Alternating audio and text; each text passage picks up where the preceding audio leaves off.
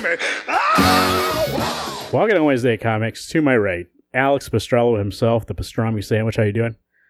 Good. I think I'm going to go by Brick Bazooka, because that was the soundtrack from Small Soldiers. To my left. Also from Rush Hour. A lot of movies about war. So, and we have a comic today talking about war. So, to my left, that voice you just heard, that's Garrett. Garrett, how you doing? Hello. Hanging in there. Wednesday Comics Podcast. My name is Marvin. We're here to tell you the comics coming out for this week. 6-1 and 6-2. Also reviewing some comics and talking some comic book news. We also have some voicemails to go over. A little up top here, we were speaking about before the show, and I said, let's hold it for the show. We only have one new comic to review this week, and that's Sweet Tooth, the last issue in the Sweet Tooth book club. So, Garrett, I don't know if you remember that, to pick a new book. I do remember. Oh, okay. Yep. So, I'll start. Well, Garrett, you moved, which obviously always is a time sink, moving, cleaning, getting stuff in. So that was Garrett. Had a lot of time with moving. Alex had enough time. He finished. He was the only responsible one. And here's what happened to me, boys. I was telling you before the show, and I said, let me save for the show. I want to get your reaction live on tape. Because last weekend, the old air conditioning took its final breath. Oh, no. So called the guy. He came over and was like, hey, yeah. And was like, yeah, that thing's so old. I don't even know where to find parts for that. And the Freon that goes in there, he goes, I don't even know if they make that kind anymore. So he goes, you probably just have to get their place. It's like, okay. So we set up a time. The guy comes Thursday. This is not Thursday, Tuesday. And he's like, okay, yeah, we can do this. We got it all squared away. We get the pricing now. We get everything cleared. I go, okay, what time can we install it? Which first off, I thought that he was coming to install it, but I guess he was just coming to do an evaluation.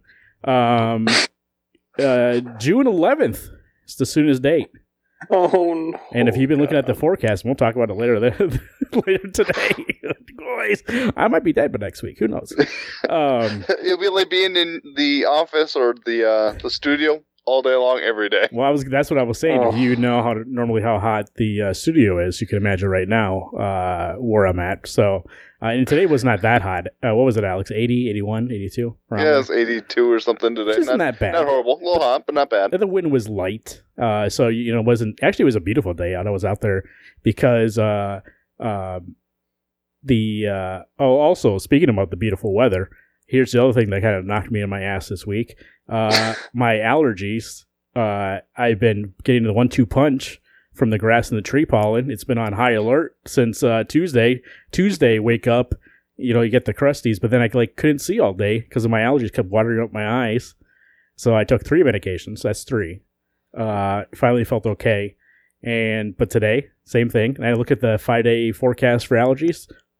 It's supposed to get worse by Saturday. So there's that. I'm dying because of that and the heat. And then today I had the day off, went to a few appointments, one of them being a dentist appointment.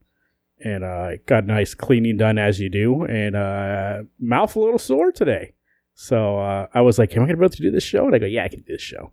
But a little sensitive, when they're poking and prodding, they get a little sensitive sometimes. So it's not that bad.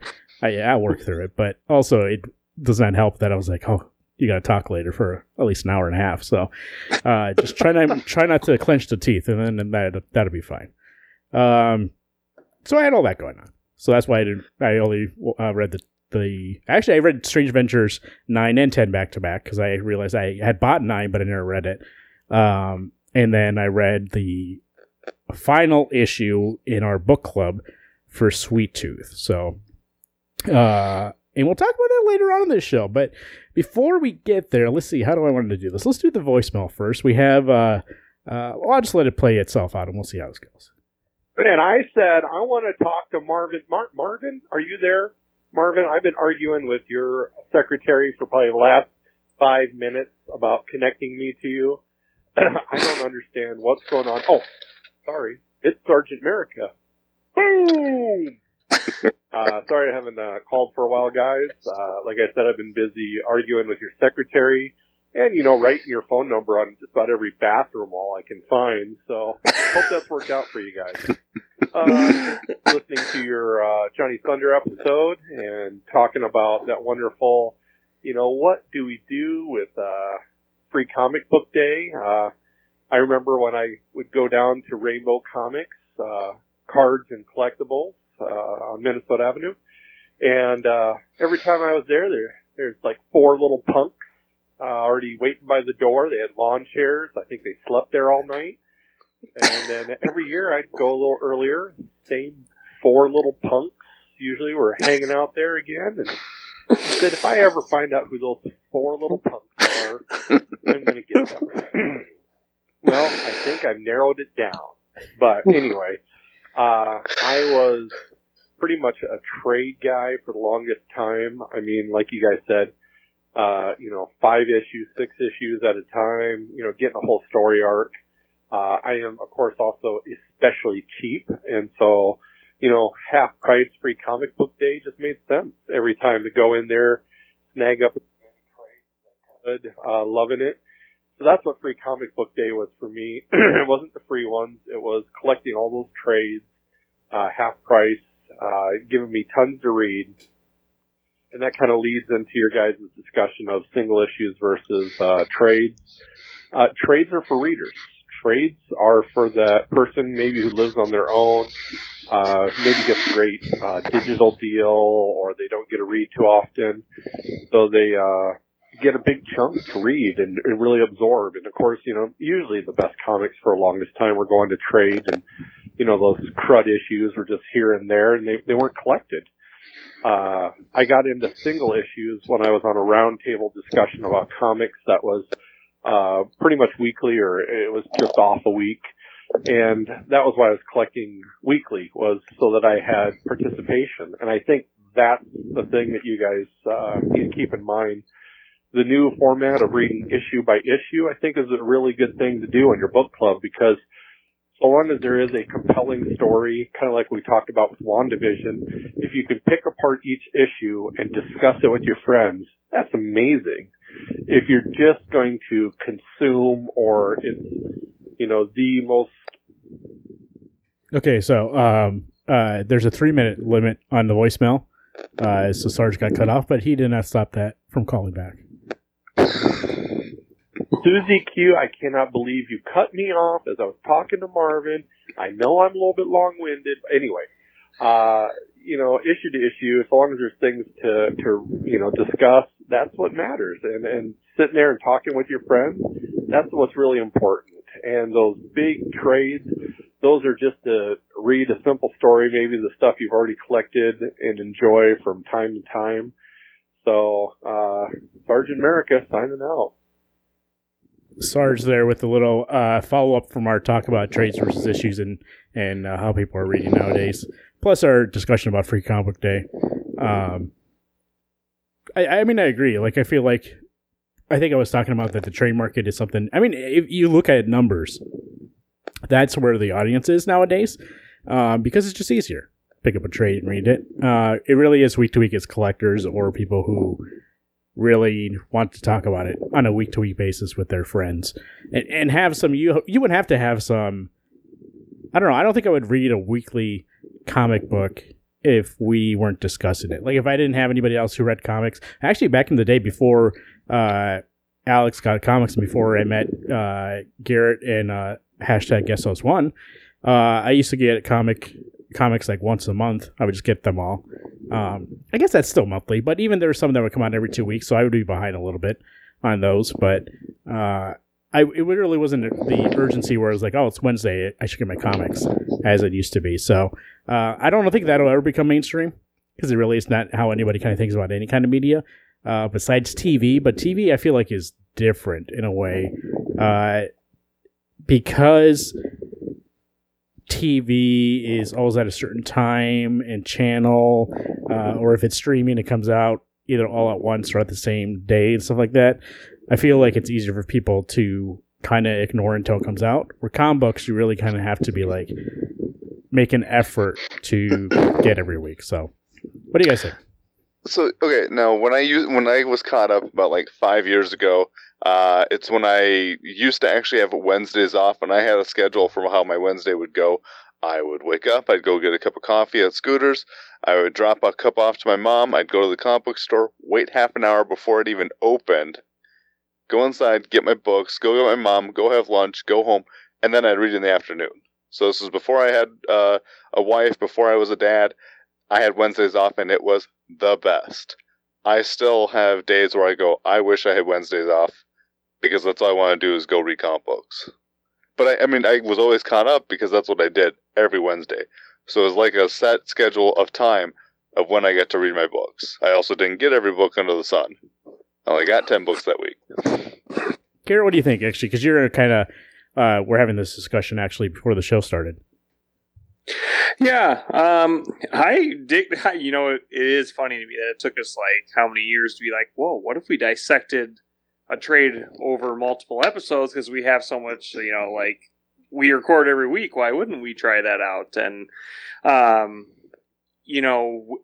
was so used to us doing it, just a whole trade, but like, I feel like we were always like getting pretty deep in the book, but like it's hard to do it justice because there's so many issues. So if you like more than 5 issues, we read some that were like 12 issues. You got to be like, okay, we have an hour to discuss this book that has so much content, so much different issue per issue. I really like this format where you can really see how the book progresses and digest what's going on bit by bit. Like as if we were doing, like we were collecting a weekly comic, and like that's fun. Like I think that's fun, and it gives me something to look forward to. Like I don't have to wait a month anymore. Like most of the stuff we review is already out, so it's like I just wait a week and I get to read the next issue, and everything's still fresh. So that I think it makes it more enjoyable to like be caught up and know what's going on, and you don't have, like.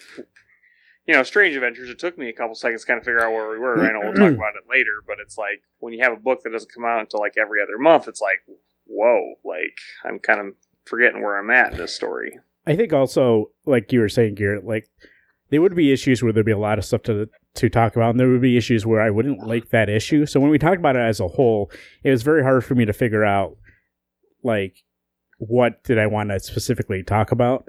Like, I'll talk about it overall, which... as an overall story, we can certainly have that discussion. But I think I do find it nice now to see where, from issue 1, my thoughts on Sweet Tooth and then what I'm going to be saying today, and if that's changed, if it's remained the same, or what exactly has happened from reading issue to issue. And I think it's more compelling because even if we used to do it all at once, I would be like, I really wasn't into this. And then around 3-4, it kind of picked up. And I feel like it's for somebody who's really curious, like, what do you mean picked up? What was not good about it? This way works better. So I do think that the idea of reading like a trade with your friends and then dissecting it, that is more of a time sink also than doing what we're doing, like once a week, read this book. And so Garrett later will let us know what the next book is. But you know what? Sargent did not let him. He was obviously... our secretary, I forget what her name was. Oh, yeah, Cora, cut him off. And he called back to finish that voicemail, but then all of a sudden he called back again. I don't know what he's talking about. Here we go. Sergeant America coming at you. Boom! Hey, I thought I'd join you guys for your book club. I just finished Invincible. I'm kidding. Invincible, Omnibus, and Digital I got cheap, and I've been reading about once every other year. So I forgot actually how slow the beginning is because of the omnibus. I powered through, and like I mentioned previously to you guys, those are about getting long, great storylines. So I barely even noticed the beginning because of how good everything ended up at the end. Thank you guys for covering Invincible. Loved it. So to touch on it, trying to think what else you guys did for your book club. Jeff Lemire, I did read the first trade of Sweet Tooth a long time ago. That artwork, I'm sorry, that's always what's held me back. It was a decent story. Thank you guys for all you do in your book club. Bye-bye. Oh, that's what he says then. Bye-bye. The Cora, when she wrote it out to me, wrote lullaby, and I was like, why did he say lullaby at the end? Bye-bye. Well, it was a lullaby to hear Sarge call because it's been a hot second. It has been a little bit. Reading Invincible in Omnibus and digital, because they had a sale, right, Gary? You could have entered that sale, too. Yeah, I did. Right after Comixology Unlimited made the whole series for free. But yeah, I mean, I did buy the whole series for a big sale. There's no bitterness in your voice. Nope. I love when the thing that you paid for just becomes free. It's great. The Invincible show, which Alex, before we started recording, talked about that he's finished it. I'm still actually where I was prior when we spoke about it. And Garrett, you haven't started yet, right? Nope, have not started, but hope to. I will. Maybe by July. I will say where I'm at. I'm almost done. I think I have 2 episodes left. Alex finishing it. Alex, am I wrong in saying that series has made me want to go back and actually finish that comic? Because I feel like that first trade is not a true reflection of what that comic could be. So the first episode, I was like, oh, okay, this is okay. And then from about 2 until 6, I didn't care for 7, 8, 9, 8, 9, fantastic. The show is so good. Yeah, it makes me want to read the book. And to know what things have changed. I do think that first trade, I still hold true with what we said on that episode. That first trade is not what I was expecting, but also you realize that it's not like the rest of the comic, because in the show they barely even talk about what happens in that first trade. They kind of like do it in like in a 10-minute kind of scene, and then basically that's it. There's like little things peppered in here and there, but they really don't focus on what the actual focus on that first trade is in the show at all. So there's some characters that pop up that we didn't see in that first trade that I really love in the show. So it does make me excited and to go back and read it. Now that I just heard that it's free on Comixology Unlimited, so I'm going to go check that out. But Alex, my favorite character, we won't get no spoilers. I'm just going to say he's a detective. I really do like that guy. So, you know what? Sarge called us back one more time. So here you go. You like that, baby? I know you like that. In high school, they used to call me, hey, you weird kid reading comics. Oh, hey, Marvin, I didn't realize you picked up the phone. I was just chatting with your secretary. It's Sergeant America coming at you. Boom! Hey, I was just going to tell you guys, it's such a wonderful gathering. I know that I got invited to your free comic book day this August. I'm letting you know I can't make it. I'm already booked that day. Of course, that's why I'm always busy. I have my daughter's birthday around that time, so I'd be there if I could. I know I'm the heart and spirit of our group. We're always like, hey, where's Sarge? And I'm like, hey, I had to go to the bathroom, but I know you guys are missing me. I miss you too. Sorry I can't make it. Don't worry, I'm still looking through the window at you guys, and I'll chat with you later. There you go, Sarge, with a little final voicemail. Actually, he's flirting with that secretary, and as I mentioned before, Cora is our secretary. Here's a little inside baseball for people who don't know. That's actually, I took Corey's, or hashtag GuestHost1, I took his mind, put it in an AI, and she became our secretary. So that's actually Corey. So, so Corey still was on the show. He still does the duty on the show, and that's what he does. He takes our voicemail. So that's 605-215-1849 if you'd like to leave a voicemail, as Sarge America did. Thank you for those voicemails, Sarge. You know what? He made a joke about it, but everybody knows Sarge, especially like in that line from Free Comic Book Day, that I could say to everybody, hey, anybody seen Sarge? And they would all know who I'm talking about. So, I think when I was on Comic Book Look, I mentioned that Sarge is like the guest character who appears on all shows. He's the one who connects them all so that they're part of the same universe, and that's Sarge. Who was that? I feel like there's a TV show where there's one person that went to like everything, or maybe movie. Coulson, I guess. Yeah, Agent Coulson, man. Coulson or Sam Jackson, I guess. One of the two. You know what? Combo. I'm going to call him the Coulson of the group. That fits more. So he's the Agent Coulson. Always showing up, and that's how you know they're connected. I did double check. Invincible on Comixology is only up to issue 53 out of 100 and whatever. So you still have some of them that. Okay, so you're half mad now. Yeah, I'm a third mad. Okay. So I think there's like 141 issues or something. So. Speaking about Invincible, Robert Kirkman, let's get into the comic books that came out this week and the ones we recommend. 3 of them this week. Start first with Firepower by Robert Kirkman, Chris Samney, Matthew Wilson. The cover I'm looking at is the Frank Quitely cover. I haven't seen Frank in a little bit here. He does covers now, and they always look fantastic. Celebrating 1 full year of Firepower. What a wild ride it's been, and everything has been leading to this moment. The Scorched Earth Clan and the Ordering of the Flaming Fist face off one final time. Owen Johnson has fully re-entered the world he left behind, and from this point on, everything changes. This oversized issue is not to be missed. Garrett, what do you think? Firepower. Wow. Yeah, a year of Firepower. This book, always intrigued me from the concept of he shoots fireballs. And I was like, I know there's Avatar, obviously, that we all think of. And I was like, but hey, this is just fireballs, so Firepower, a cool martial arts book. Like that, no one's really cracked the egg on that corner of the comic book market. So I was excited to finally read a book where there's some martial arts involved. And couldn't think of a better team than Kirkman and Samney. And it has not disappointed one time since I picked up that prequel graphic novel. So, long, beautiful fight scenes, great story, great character development. And I'm like, something big's going to happen this issue, and I can't wait to find out what. Based off the end of last issue, I can only imagine it's going to be a pretty packed full 12th issue leading on to the. Hopefully, it's not the end. If that's the if that's the twist, I'm gonna be pissed. I'm gonna be like, "Are you fucking kidding me?" I hope this stays around. It just says. Actually, I forgot to read this part of the solicit. It does say end of story arc, not end of story. So. Oh, good. The weird thing is that you mentioned who writes the book, Robert Kirkman, and I forgot every time I read the book because it doesn't feel like a Robert Kirkman book. I did not read all of Walking Dead. I've only read a little bit of Invincible, Oblivion Song, whatever.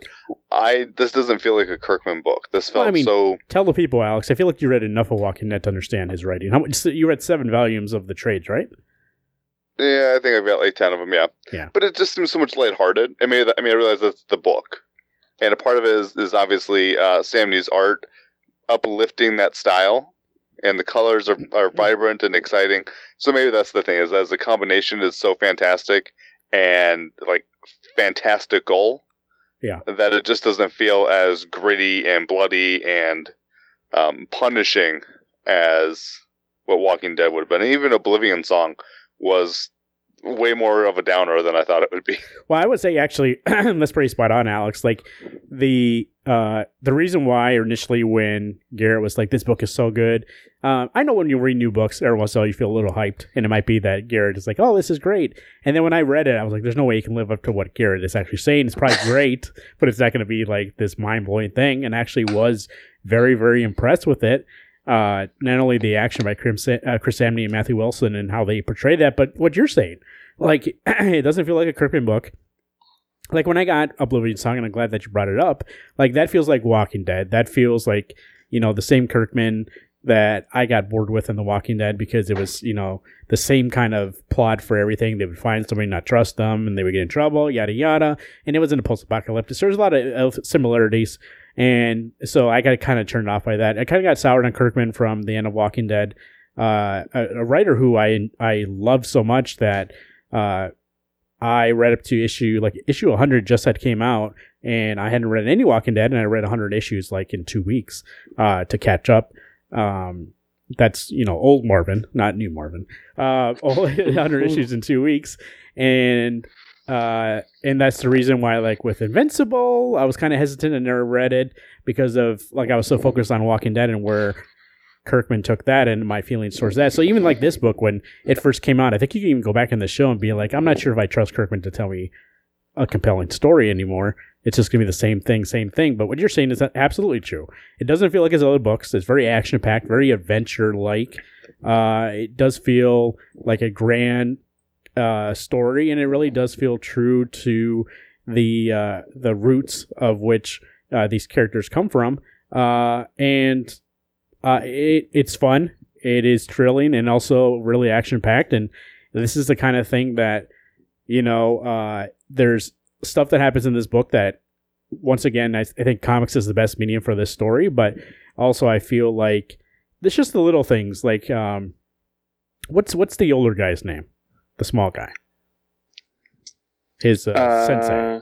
Lang Wung or Wei Lun. Like one of my favorite characters. I don't know, and anybody that's new to the show, I don't remember anybody's name ever, so don't take that as me not actually liking him. But he wears his his nice sneaks, but he's like a badass, and it's just stuff like that where it's like I feel like in any other person's hands that would get annoying after 2 issues. You're like, yeah, it's funny because he actually is into he has a smartphone and sneaks, and he's into new stuff, but he's an old school kung fu guy. And it's like, but you know what? He's done very good about writing that line between not making it too cheesy and making it serious, but not too serious, and still making it fun. So, Firepower number 12, as it states, a year of firepower, which a year of firepower that we needed in a time where comics kind of were hit and miss and not really coming out, and Firepower came out of nowhere and surprised us all. So there we go. Deadly Class, number 46, Rick Remender, Wesley Craig, or Wes Craig as it says. Save Your Generation Part 2, a love that is as strong as it is deadly. Saya and Marcus are reunited. Will she be the flame that reunites Marcus, or will he drag her into his pit of oh my god, I'm going to say this wrong even though I know this word. Apathy? Apathy, Jesus Christ. Every once in a while I see a word, I'm like, I know what that word is, but I can't think of how you say it. And that was that word tonight. Or will they burn down the world together? Deadly Class, I feel like, since it came back, has been amazing. It's been and when I say came back, also the last arc before the last break too. Basically after the show ended. I feel like it's the Deadly Class that I love and enjoy. This obviously is way different. There's a time jump from 45 and 44, and so we're in a different kind of landscape. But I think where we are now, it almost feels like, and it's not, if anybody's wondering, but it does feel like almost the post-apocalyptic Deadly Class. Like all the shit went down already, and now we're living in this world trying to figure out where everybody is and what the pieces are that remain. And it's very interesting to see these kind of worn down characters that we used to love and what the past has done to them. And so Deadly Class is big. What do you think here, Alex? Really good. Like the hopefully you guys can hear me just fine. I had to readjust my headset. I really enjoyed this issue that we just got back into. I was a little disgruntled. We didn't get the backup information. I know we're going to get to that point. But there's so many questions that are lingering in my head. I need the answers, hopefully in the next 10 issues, which I'm sure is going to happen. I missed Marcus. I missed the rest of the team, though, and I get that's part of the story, is who's lost and who's died and who ran away and blah, blah, blah, blah, blah. But just to get all that Marcus in the last episode or issue really did reinvigorate my excitement for this book, and it feels closer to what the first year was like. And that makes me super excited for what else is to come. Yeah, I agree. I mean, we laugh because last time we saw Saya, she was having a tough choice: either cut my arm off or cut this fucking log that's burning with a sword. I mean, I guess she didn't probably go that route, but so I'm assuming we're probably going to see an armless Saya.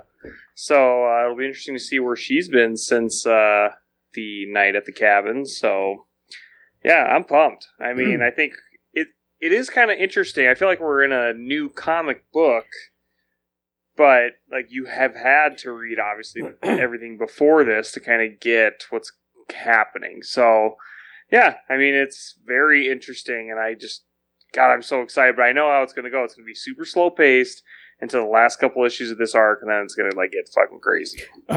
Armless or one arm? Saya. Ooh, yeah, good call. One arm. One arm Saya. The One Arm Swordsman. That's actually a movie. I don't know if you've ever seen it. So I don't know. Next up, talking about finales in a year of, or 12 issues of, not really a year of. Family Tree. Jeff Lemire, Phil Hester, Ryan Cody, Eric Gasper. Series finale. For as conclusion, the final issue of Jeff Lemire and Phil Hester's transformative tale the Arbalest in the Haze Battle of Flame and Flora come to a close as mankind's fate is decided. So this is a book in which we spoke to Phil and Ryan about what are the plans they saw with this book going, how long it was going to go. And at the time, and Phil had mentioned this was about 12 months ago, about a little less than 12 months. He said it could go until issue 12 or it could go until issue like 20 something. It really depends on where Jeff wants to end it. But and Jeff is kind of the guy that's like, this feels like an ending. Let's do it here. And it feels like now we know that issue 12 will be the last issue. Was Royal City issued 12 issues? What was that? Did it initially? Royal City, was that 12 issues? Oh. I thought it was scheduled to be 16, and I thought it ended at... That was 10. Yeah, I think it was... Was it 10? Maybe it was 12. Or 14. It was a weird number. I remember being a weird number, like a weird spot to just end it. Because it took us all by surprise. I'll look it up here, but... Family Tree, what do you think here, Garrett? Crazy that we're already at the end of this book. I mean, I remember like 2 years ago at SuperCon. Was it 2 years? Who knows? 2-3 years ago when we had Phil at SuperCon, we were just getting amped up about this book coming out. And then to have actually gone through the entire series and now we're at the finale, like that's insane to me. It's been such a great book, and having like the ability to like interview some of the creators on the book. It's just, I think it's pretty personal for all three of us because like we've enjoyed the book and like we followed it since the beginning. So it's pretty bittersweet. Like, I don't think we ever wanted this universe to end, and who knows, the way things reboot left and right, maybe there will be another Family Tree volume someday, like the, Sweet Tooth came back. So you never know, never say never, but yeah, I'm excited for the finale. We all read Gideon Falls finale, so Jeff's been just like ending all these books. So I'm like, is the new wave of Jeff Lemire books coming soon? We'll see it. Hey, yeah, 2 years ago we spoke about it at our live show, which you would have to have been there. We didn't record it for the podcast at all. But then last year when we did SuperCon Online, the book was already out. We had the Ryan Cody and Jeff Lemire on, and we spoke, actually hosted the Family Tree panel and talked a lot about that book. Speaking about, SuperCon is back on this year in person, October 1st through the 3rd. Heroes Homecoming, it's called. Kind of getting away from the name scheme in the past, and it makes sense based on what everything's been going on. Heroes Homecoming, and the only thing I could say so far is we've been to every single one this year, and so it would make sense that we'd be at that one, but who knows. Keep tuned for more information on that. Family Tree, looking forward to it. Alex, what do you think here? 12 issues. When I looked at, by the way, Royal City was 14 issues. Family Tree's been a good ride, and I am... Okay, so as everyone knows, I am not a big fan of endings because I never know if they're actually going to be really strong, which I have no doubt in this team. So I'm excited to see what we are left with, whether or not it is a finite, hey, we're done with this book, or if it still leaves, lingering leaves and roots that might grow into something else. But the book has been fantastic, and Phil Hester's art and the coloring is awesome. I am excited to have that book in my possession. I'm excited too. I want to see how they ramp it up, and I think the same thing is going to happen with Family Tree as it did for Royal City, where we felt like, yeah, that's the ending. And so, you trust in Lemire, as you always do. So there we go. Family Tree, final issue this week. Those are the comics coming out this week. Remember, you can pick those up anytime. RainbowComicsandCards.com, your definitive source for all things comic books. If you're in Sioux Falls, South Dakota, or Lincoln, Nebraska, go in physically into one of their stores there. Go to RainbowComicsandCards.com for more information. I had like 15 web addresses in my head at 1 second for some reason. Alex, forecast, the Focus Forecast. Now, normally I say, hey, the Focus Forecast, let's talk about the next 24 hours, but give me the 5-day while we're here because of my situation. Am I going to be dead?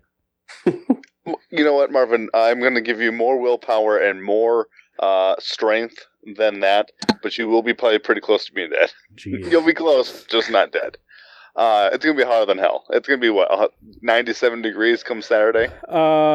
Looks about they kind of have it around 94, but I'll believe you in the 97 because we know Euro is more accurate. 94, 94, and then Sunday 92, and then Monday 92, 90 on Tuesday, and then 91 on Wednesday. So I will be passing away by next comic day. No precipitation at all in that forecast. Does not You're even gonna go pick up. You know an what the AC only precipitation unit? is? You sweating. There's literally like no chance of rain in the next 5 days. 3 of those days don't even have a chance of clouds. So I mean, Garrett, we did purchase a portable AC I was unit, gonna say, might need to make a trip to Wally World. Find yourself a loaner. but it's only big enough for like one room, and so either I think most of the day we're gonna try to not be at the house, and then hunker down while we can, and then hopefully this guy calls me back because he said, "Hey, I might be able to get you in sooner. I'll let you know." I'm hoping, and every day I look at that phone, I'm like, please call me and be like, I'll come on Friday. And I'll be like, yes, please. And I won't have to deal with any of this, but hasn't called me so far. So we'll see. June 11th. We'll see if I'm still here. Got to stay hydrated right now. I got a huge jug of water next to me. Got to stay hydrated in these times. So, reviews. First up, Strange Adventures number 10. Tom King, Mitch Gerads, Evan Doc, Shatner. The penultimate issue, I would say. We're close to the end here on this book, and let me take this way, because I read 9 and 10 back to back, and those 2 issues, I feel like there's a lot of revelations in those issues, and I feel like a big chunk of what this book means comes in issue 9 and 10, especially 10. And that's what we're talking about here. But besides talking about the actual, like what the twists were, not twist, I guess, but revelations that we had, the reveals that we had. What is your thought from issue 1 to now of Adam Strange, Alex? What a piece of shit. That's exactly what I was going to say. Not even spoilers. For the record, this issue, specifically 10, is one of my favorite issues of this whole series. I mean, it's if not number 1, if it's not number 1, it's number 2. This was so fantastic. I read this book and I wanted to go into this book and just beat the shit out of Adam Strange. And kind of like Omni-Man would in Invincible, beat the shit out of the bad guys. And be like, what the fuck were you thinking? Garrett? Yeah, I mean, that's exactly where I'm at. This feels like, for me, Tom King's reattempt at Heroes in Crisis. Because, like, I'm not sure we were all on the same page, like, on loving Heroes in Crisis. I mean, it hits people in different ways, but, like, this kind of feels, and I know I do this a lot, I'm sorry, everybody, because I compare a lot of things to Breaking Bad, but this feels like fucking Adam Strange is like Walter White, and to see this guy, I mean, literally the first issue, it's just like showing all these heroic exploits of Dr. I don't know why I keep calling him Dr. Adam Strange. To see him go from that first issue to like where we're at now, I'm like, damn. It's kind of like Don't Meet Your Heroes, because like you find out some dirty laundry, that was 2 metaphors, but I'm in shock. Like, I think that from what I've read of Adam Strange in the past, like, he never really had this in depth of the story, and like this is kind of sickening. Like, this hero is not really heroic. No, he's a very pulp kind of space character which in the past there's been like Flash Gordon and I want to say you guys are probably too young for this, but Bucky O'Hare, yep, which is kind of these are all kind of takes on like this kind of space character from the kind of pulp like 50s 60s comics of this. But you're right, Garrett, he's really a character who was more surface level than what we see in here. And I'm glad that you brought up Heroes in Crisis, because I've been trying to think like a good way to wrap my mind around what this story is versus his past work. And I think you just woke it up for me, is that in Heroes in Crisis, it was, hey, what do these heroes have PTSD? And when do they need help to recover from that and try to get over it? But then it focused too much on Flash and his PTSD and how he killed people. And it really got muddied on what it was trying to say. I don't know whose fault that is, whether it's Tom's or editorial. But I think a lot of why that never came out super clear is because he was trying to use these major characters in which had a lot of history. And so it's like, why would all of a sudden Superman and Batman and all these people have PTSD? They've never shown that in the past before. Now all of a sudden, like, they seem like they're doing these different things. Now you're kind of trying to make these godlike characters human. And not that you can ever do that, but it's difficult to kind of pull that off, especially with DC behind you, if it's a in-continuity story. Which I'm not sure if that is that in continuity still. I think they might have just been like, hey, this was not real. I think it's Black Label. I think they did change it over to Black Label. I don't think it was at first. I think it was in continuity. But then what happened with Wally, they're like, you can't make him fucking... Oh, spoilers for that. You can't make him kill everybody and not be somebody like an actual villain. It was him that killed people. And so, but what's different about this is that you have Adam Strange, like you said, a character that's been more surface level, been kind of like the character that's been there, but not really to this extent. And let's explore what would happen in this kind of situation where war is not as black and white as they were trying to make you think. And the cover for this whole story and what Mr. Terrific couldn't figure out was that they were trying to make it black and white, but it was inconsistent. Like, why is it that, and this is something actually that's been in the back of my mind, and I think we might have discussed it once or twice, but we never actually put, A, B, and C together. We were always like, how's Adam Strange killing all these people, but yet they're like coming to Earth and they're all worried, and then like they're killing Phoenix and they're killing a bunch of like the town Phoenix, and they're really powerful here. Like, how does that make sense? I don't know how that makes sense. And then it kind of turns out that they were letting Adam Strange win. Like, that's what Mr. Terrific found out. He was like, I get it now. The reason, because when his wife, what was his wife's name? Elena.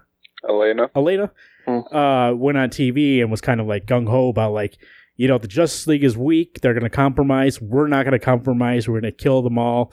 And we're going to do everything in our power to stop them. And basically everybody forgave their war crimes because it would keep them safe. And it's a very nice way to kind of tell a story, I would say, about every war, probably every war in general, but really like Vietnam and any war past that point, in which it's very gray about like, how much do you sacrifice your humanity for safety?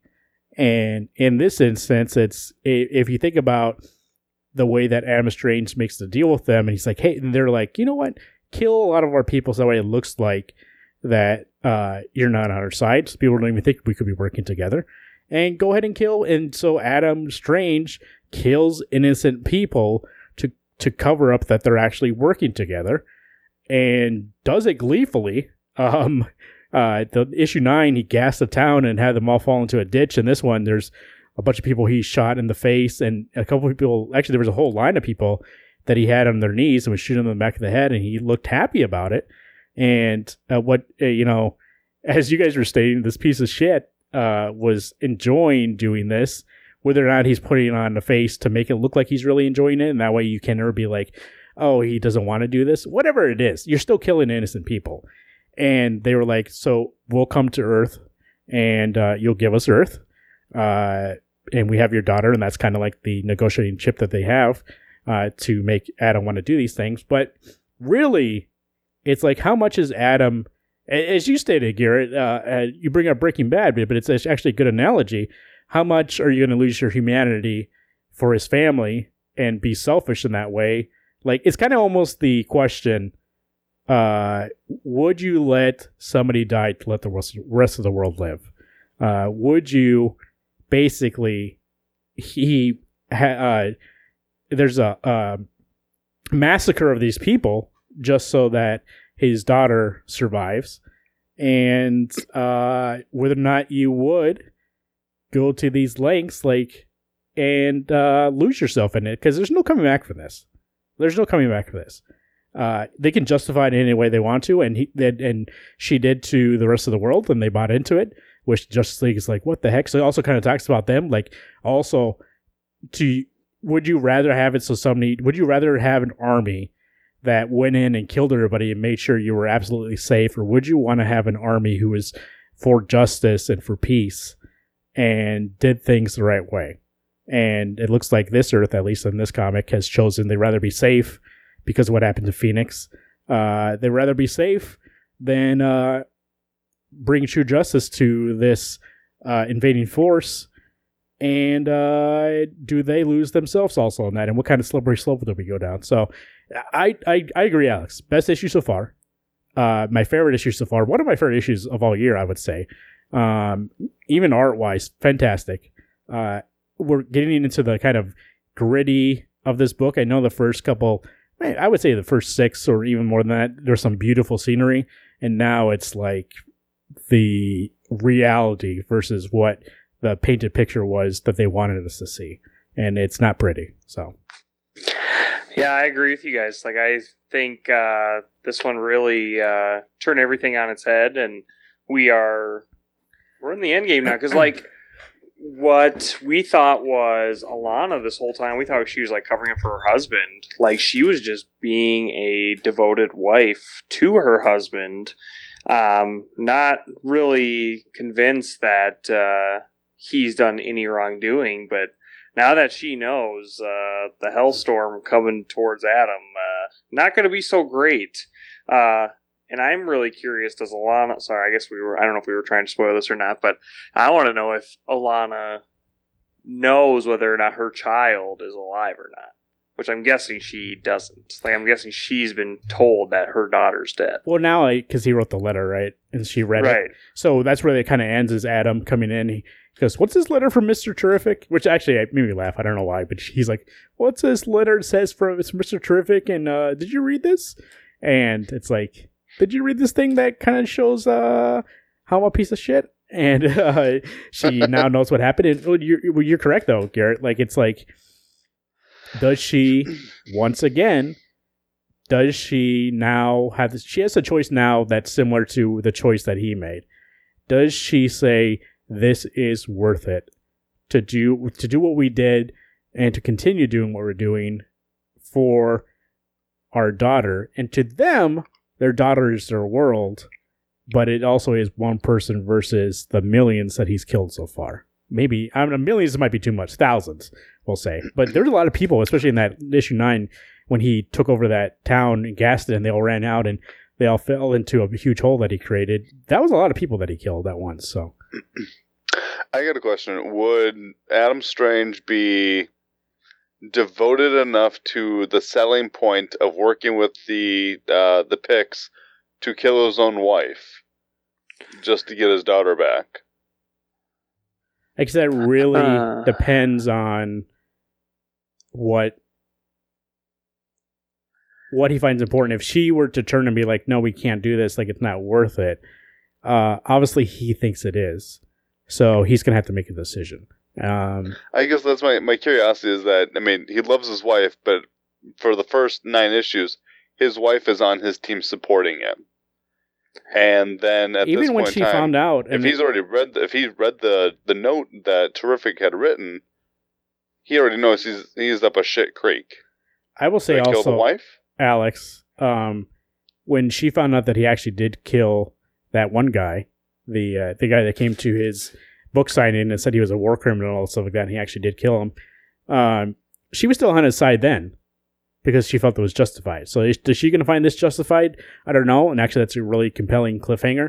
It's not really like a cliffhanger where it's more of a emotional character cliffhanger. Is like, what's her decision going to be and where should she go from here? But I remember looking back to when we found out he actually did kill that guy, and my mind being blown, being like, he's a piece of shit. Like, why would he kill this guy? And I think I even justified at the time. I felt like it was justified because he was like, I had to, all this stuff. And then now where we're at, I don't know if I made the decision to be like, you're like, no, I think this is too much at this point. Like, people were on their knees, people he captured, and he went down the line and shot them all in the back of the head. Like, but he was doing it one at a time too. And like he kept counting down. I was like, "That's." I was going to say it wasn't like he tried to end it quickly. He was making it a show, whether it be for him, if he enjoyed it that much. Which, I mean, if these people capture your daughter and like they made a deal like, "Oh, you can kill all our people. That way we can make it look like you're working with us." You might actually have a hatred for these people. So he actually might enjoy it, even though he is putting on a show. But he actually, in his heart, is like, fuck these people, and is enjoying it and killing them. Because if you look at the way that he was killing people, he wasn't just going around and shooting a bunch of people. He was finding ways to make them suffer. And he was basically torturing them. And because like Mira, they even captured that one guy, and they tortured him for information. And there's a lot of gray. And what you state, Alex, is it's probably the ultimate question. I don't really care if the Justice League, the Justice League is not going to go with Adam Strange. Like the world already made a decision, but what does she do? Because that's really going to be the crux of this ending. Is how does she react now that she knows the truth? This issue, which actually we've been saying for a long time, and I think all of us have been saying this, that there's a mystery when we find out what actually happens. I feel like it's all going to fit into place, and it's going to make it the rest of the issues read better and be like, oh, this was what happened this whole time.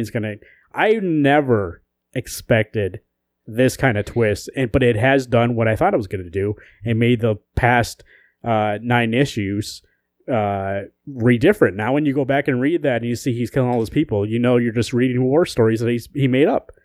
And it wasn't actually what happened on that planet. Damn. Yeah, it's pretty mind-blowing. It's, the next 2 months, or I guess next 4 months, are going to be pretty interesting. I'm going to give it 10. I loved it. I thought it was, obviously, this is what we love about Tom King books. He does all the seeding, and then it finally, grows, and you're just like, the reveal happens, and it makes everything else make a lot more sense. And that's what I love about Tom King's writing. I'm sure it's going to happen in Rorschach, Alex. Just hold on, it's coming. I can't believe that. I can't believe that it would wait 9 issues to be like, hey, by the way, here's the good point. Here's the good stuff.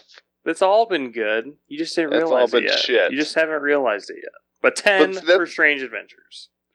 This was by far a 10. I almost feel like a monster loving this issue so much because there's a lot of shit we learned about some characters, but it's so well worth it.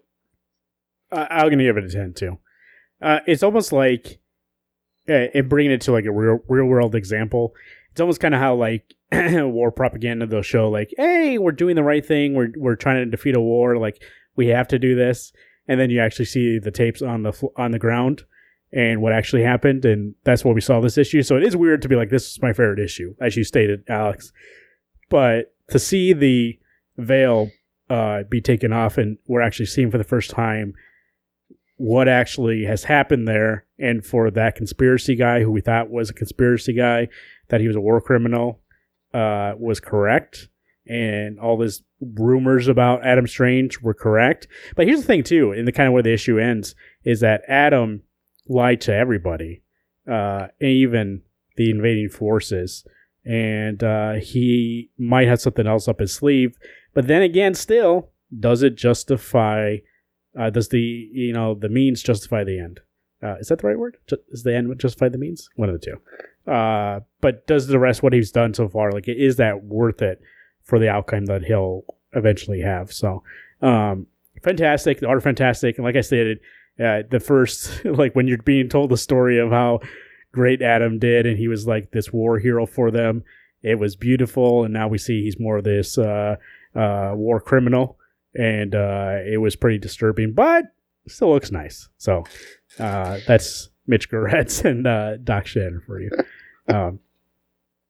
Sweet Tooth, final issue of Volume 1, number 5. Jeff Lemire, the twins are back.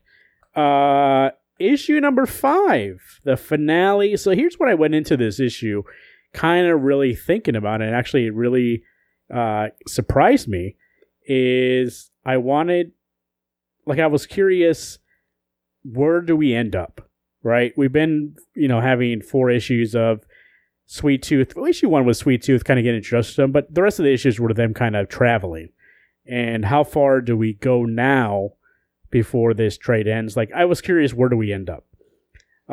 I will say, horse face aside, once again, eyes in the front, horse face aside, this issue, they get past a bunch of these people who are blocking passage to the sanctuary.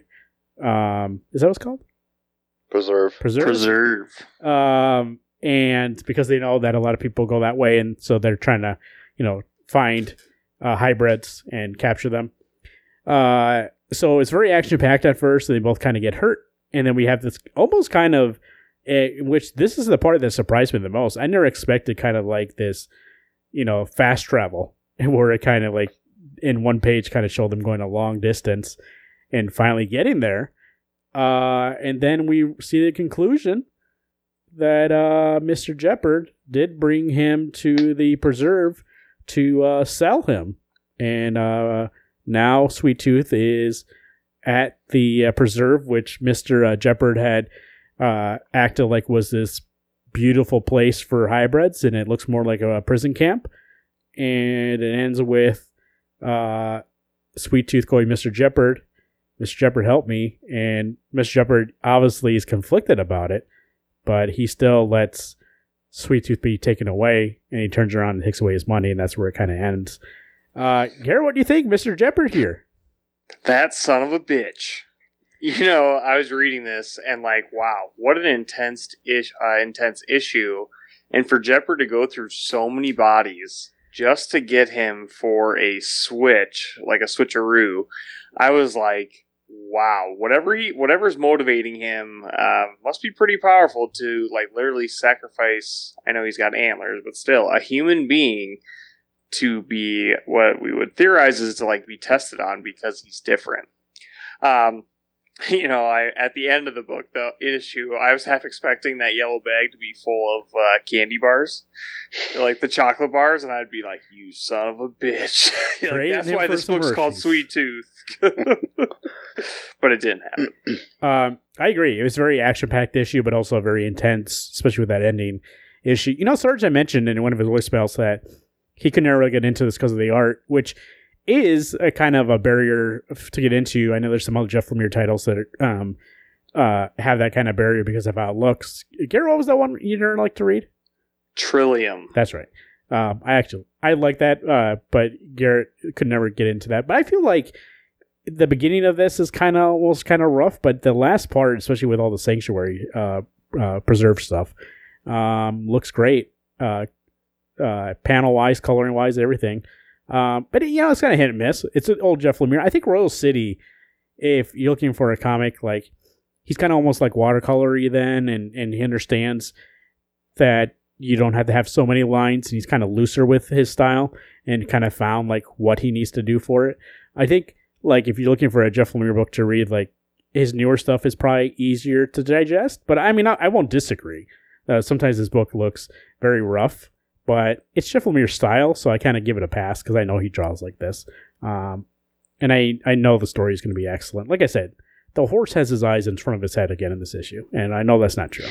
That's not, as Alex calls, real. So there's when the horse gets shot in the leg, and even that, the whole body shot looked weird. Like it was all drawn in like just shapes. Here's an oval for the back of the leg. Here's the fat rump on him. Here's another circle, and I was like, oh, well, this is tough to look at. Most of the time I enjoyed the art. The art is usually very good. But I had moments in this one where I struggled. Especially like when there's that panel when he's, the horse is going through 2 different buses. It's very rough compared to the rest of the book. So, but I mean, like I said, I think if I wasn't a fan of Jeff Lemire and seeing his newer stuff, this feels like early Jeff Lemire, which it is. He wasn't brand new, but this also was like one of the first big things that he got mainstream attention for. And so it's almost like the beginning of his style. And I kind of can take it for that. Be like, oh, I see where this comes from. Like, I know he could do better than this, and it does get better every issue, I'll say. So, I will say this, though.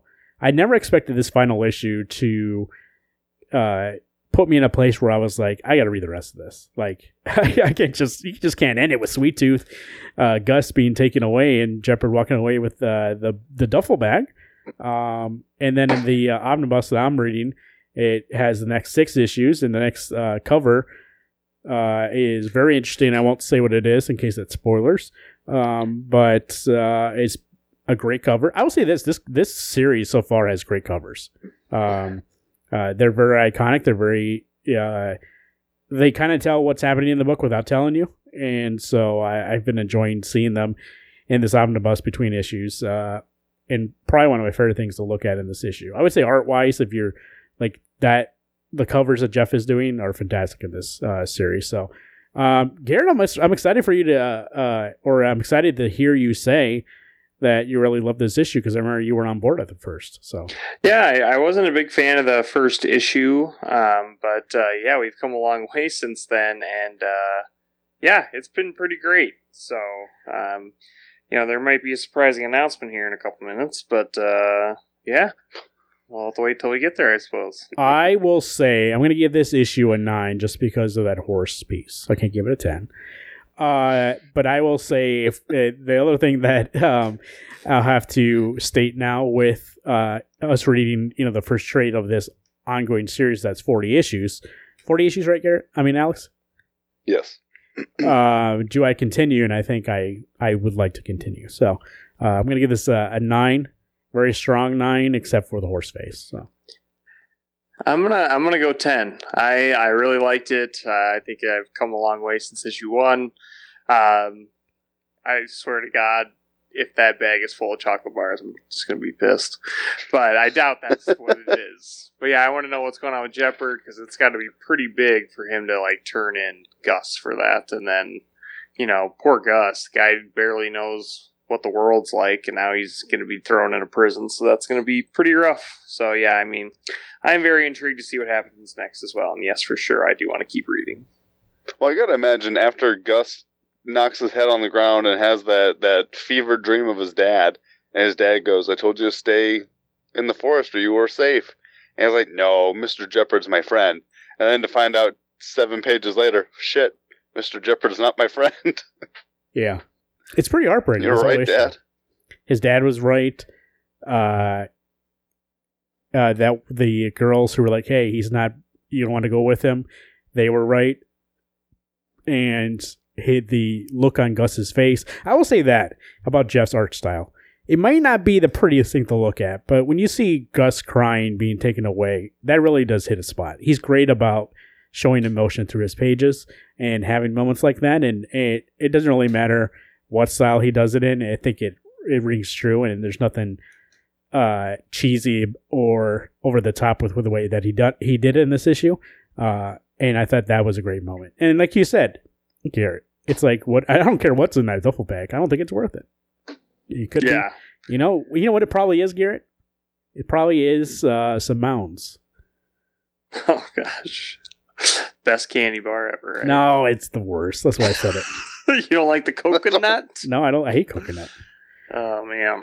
Alex, obviously. I was thinking Twix, Snickers. Those would be okay candy bars to sell that kid for, but Mounds, shit. That's Wonka bars. I would say if it's the Mounds, he's going to go back for some vengeance. If it's post-apocalyptic and there's barely any food or whatever, I guess I would take the Mounds, but it wouldn't be something I would sacrifice almost dying and bring this kid there for.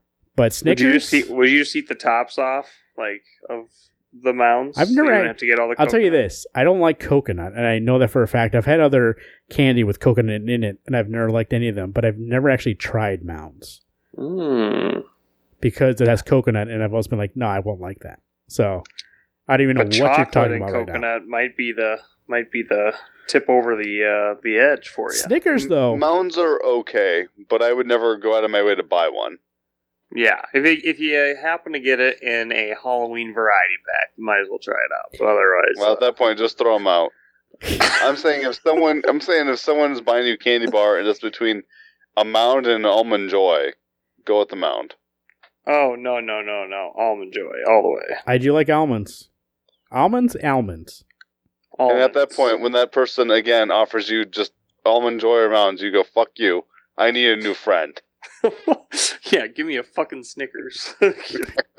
Or Now- You're starting to sound like Joe Pesci. If you had a bunch What of was Reese's cups in there, that kid, I Yeah. would do anything to bring that kid there. So What were we calling the Reese's peanut butter cups a couple months back? There was something about it. They were thick. Yes, they were. They were good and thick. Good Yeah. and thick. Reese's. And I would also think Great. Snickers I would do that also with, but I wouldn't want the regular size or bigger Snickers. I would want a bunch of fun size, just because sometimes they get a little too much to be chewing. And so, especially in post-apocalyptic, I feel like you always got to be on the run. So a fun size. I'll take a bunch of fun sizes. Well, at that point, I'm going to get the peanut butter Snicker squares. Those are the bomb. Or a bunch of Reese's eggs. Hell yeah. I'll kill everybody on Christmas my way there. trees, pumpkins, eggs, Thick as fuck. good and thick.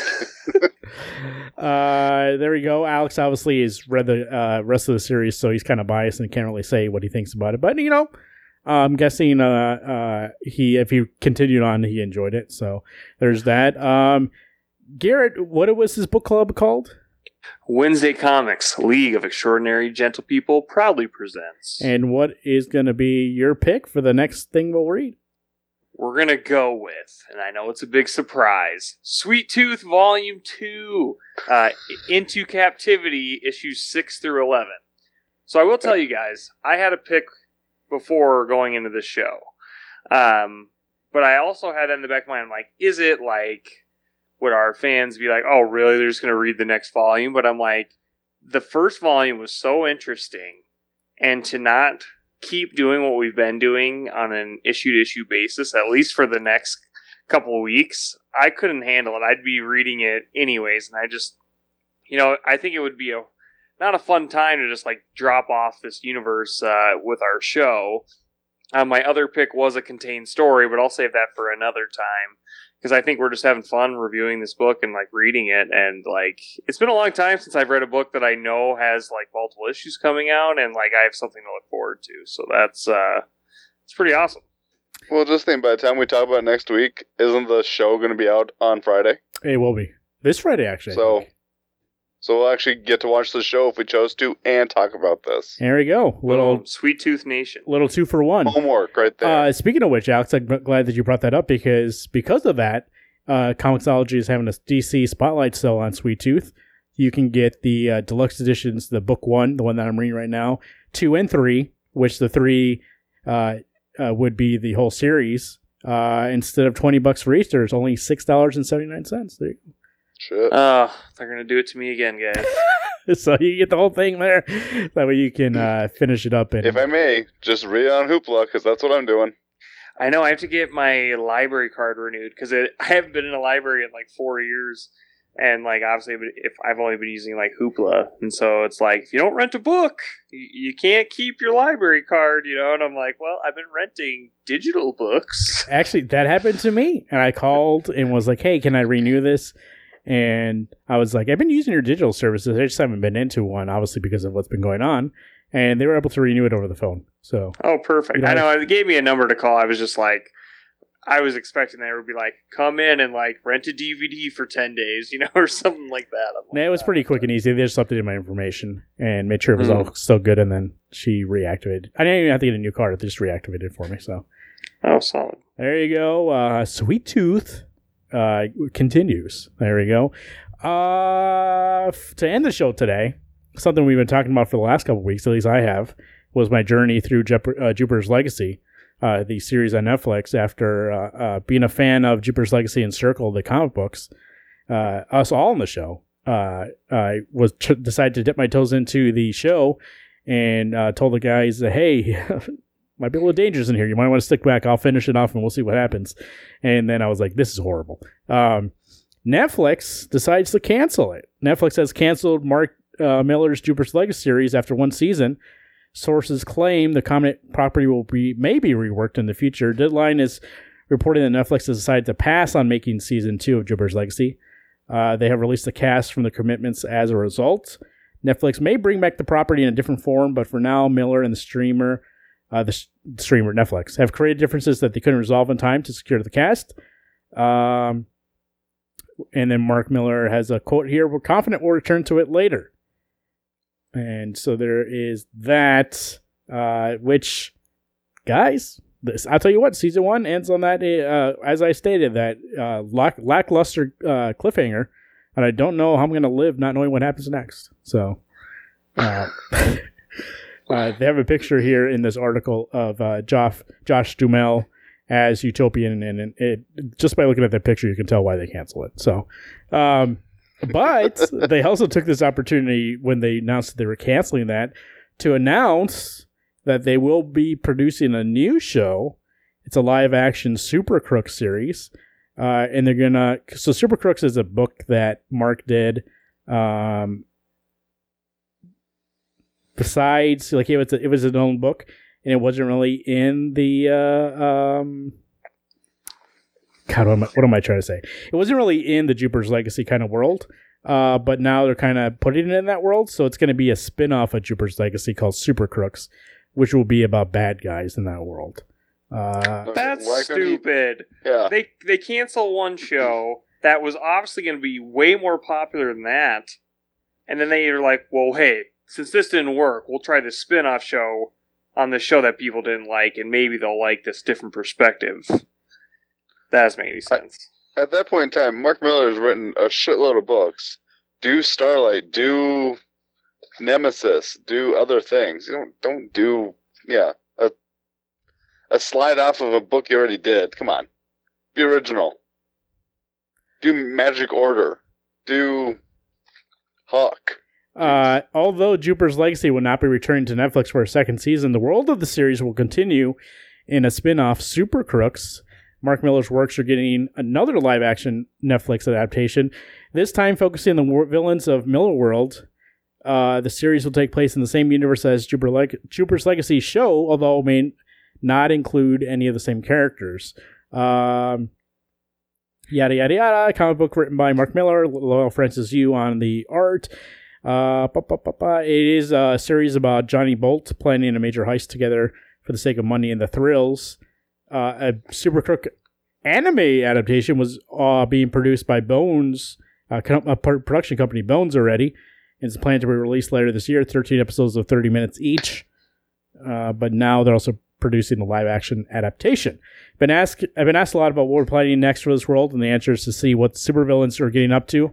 I always love crime stories from Scorsese to Tarantino, and supervillains are the most fun part of any superhero story. To do something exclusively focused on the villains they fight just feels incredibly fresh as we explore what it's like to be a bad guy in a world crawling with good guys who want to put you in jail. Jupiter's Legacy. Suicide Squad. Sorry. Jupiter's Legacy. Well, I mean, also like the boys, everything. But, well, what if they're bad with superpowers? Jupiter's Legacy is a vast and rich space with a lot of characters, so I'm happy to share the next step in the live action. So technically, Miller World is all connected. So even though originally these were two separate properties, they technically take place in the same world. So they're going to use that opportunity to be like, hey, the Jupiter's Legacy is still continuing. But why even consider it a spin-off of that show when you cancel that show? Why not just be like, hey, we got a brand new show coming out, Super Crooks. Why even try to make it connected to something you just canceled? Dumb. Do Empress. Bring Empress. Make that a live action. Oh, God, that'd be so great. I'm sure Marvel would be like, well, never give that to What was that time travel one? Chrononauts. Chrononauts. Where's that at? That one would be fun as shit. Like, how disappointing. There are so many other good comic books by Mark Miller that they could have chosen to do. And I get if they're all connected somewhere or another, whatever, not a big deal. But if the superhero thing didn't work, don't do supervillains. Step away from it. Go to something else. There's so many other options, so many other titles. All right. Well, anyways, Whatever. That's the Mark Miller updated. I think my Jupiter's Legacy talk needed some sort of conclusion, and that'll be it. Unless that show comes out, and I'm like, and I see Josh Duhamel in the previews, and I'm like, I got to read that. I mean, I gotta watch that. I gotta see how this ends. He's going to play one of the villains. That's what his other commitment was. Let him out of one contract to sign him up for this one. God, he was so bad on that show. Especially that part His where facial hair was so bad. when he yells. Oh, yes. No. I'm trying to think. There was, I think I said this when I played it a couple weeks ago. There's something in a comedic movie where the guy screams that way. Oh, yeah, I mentioned in the show. It was Bedazzled with Brendan Fraser. He screams the same way. And it makes me laugh still. Even when I watch a clip of it back now of Jupiter's Legacy and Josh screaming, it still makes me laugh. I can't believe I like I said, there was always one little nugget to keep me going. But it's obviously not enough for the series to continue. And I'm glad. I don't know what creative differences Mark Miller and Netflix had. Maybe Mark Miller's on the right side of this, being like, hey, guys, this is shit. What are you doing with this? This isn't how it should be. And they were like, nah, we want to continue this. Maybe not the best idea to have, all 8 issues or 8 episodes be about how they get to that fucking island. Because honestly, that's not compelling at all in the comic. And I don't know why you stretch that out. All the circle stuff is fantastic, and that should have been in the show. So I think they were just planning to be like, hey, that'll be season 2 and 3. Well, now you fucked yourself. All right, yeah. now who's crying? Josh Duhamel. Wednesday Comics 605@gmail.com. I like how it's just Josh Duhamel's fault. In my head, he did everything with that show. He wrote it, he directed it. He obviously cast himself in 2 different roles. I know they're the same person, but they could have got somebody else for that little guy, but they just put makeup on him, which is kind of weird because everybody in the past plays themselves in the future and they put makeup on them, and all the makeup looks horrible. You can absolutely tell it's makeup. He even looks at the beard. He's like, "Yep, this looks real. This looks good. Put it on." What's strange about it though is that, you know how Quite Lee draws a lot of wrinkles. So basically, everybody that's old in that show has a lot of wrinkles. Like that's their way of putting makeup on. It's like, yeah, give him like 100 wrinkles on underneath his eyes, and it's like, okay, well, is that guy okay? Looks like he's dying. Wednesday Comics 605@gmail.com. Let us know if you're excited for Super Crooks. 605-215-1849. Send us a voicemail like Sarge did there. Cora will pick up and let you know what is going on. Remember, though, it looks like 3 minutes. I didn't even know that, actually. 3 minutes is the max. So if you want to leave us a longer voicemail, you certainly can. WednesdayComics.com, there's a button that says message, and I know you could just drop a file or record it directly from there, and I don't think there's any kind of limit on that. So while you're there at WednesdayComics.com, subscribe to the show any way you would like to. Spotify, Stitcher Radio, Apple Podcasts, and Google Podcasts. Apple Podcasts actually updated their app. Looks fantastic. New show logo looks fantastic on there. I took a little gander of it on there, and if you would like to too, go ahead and go to Wednesday Comics on the Apple Podcast app and check that out. Make sure to spread the news about the show. Tell your friends. If you're trying to get somebody into comic books, it's always nice to... That's how I kind of really get into comics, was started listening to podcasts about it. I was like, I got to read this, see what's going on. So if you want to get somebody into it, you've been trying for years, that's a good way to kind of ease them in. You can also go to WednesdayComics.com and click on the website button and get some gear. My nicest little Wednesday Comics shirt. Nice and soft. It feels fantastic. I got the Heather Navy. Did you get that one too, Garrett? I got the Heather. Yeah, I think it was Navy. Well, yes, it was Heather Navy. Yeah. Well, and it's super comfy. You might peak me and Garrett being twins on Free Comic Book Day. Who knows? He's ready to twin with somebody else, but I'm taking his job. So he's too busy being a secretary. RootsOfTheSwampThing.com, your definitive source for all things Swamp Thing. Swamp Thing is having a big anniversary coming up here, so go to RootsOfTheSwampThing.com for more information on how you can join that live show. RaymondComicsandCards.com, as I stated before, your definitive source for all things comics, cards, and collectibles. Go to RaymondComicsandCards.com for more information. And always keep an eye on SuperCon.com, coming back this year, as I stated, in October. Beginning of October 1st through the 3rd. More information as it comes out. Supercon.com. Our friends over there at the SuperCon. We make an appearance one way or another. We make ourselves known there. And like I said, been doing it even since year one. When year one we weren't invited, but we invaded. And then they were like, you know what? You can stick around. That is what happens like Adam Strange, right? He invaded and they were like, you know what? Let's work together. And so that's what's been going on now. So, anything else? Is that all this stuff? Oh, Twitter, at Wednesday Comics. Follow us on Twitter, at Wednesday Comics. Or you can follow Karat2188 at the AP Keaton. Am I correct? Correct. And at Marvin_Salguero, if you want to follow me there. Facebook, yeah, we're on there too, but I haven't been on there in at least 2-3 years, so who knows what it looks like now. Garrett's in charge of that.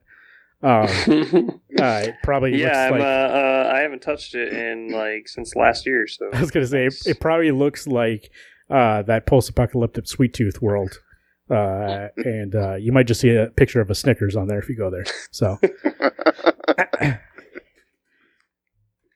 What would be the worst candy for it to be in there? Like those bottle caps? What if you wouldn't do anything with that bottle cap? I would have killed the guys on site if they gave me bottle caps in that duffel bag. What are they called? Good and Plenty's? The ones that taste like licorice? Yeah. Oh, God, gross. Good and Plenty's. That'd be the deal breaker for me. I can handle hot tamale, but Good and Plenty's, fuck you. Ugh. And we know, Alex, what they say. Cool today, hot tamale. And it is going to be hot, hot, hot. So if I'm here next week, I will be Marvin. I'll still be here. I'm Alex. Yeah, I got AC working right now, so I'll be here. I'm Garrett. Hey, everyone. Stay cool and keep turning those pages. When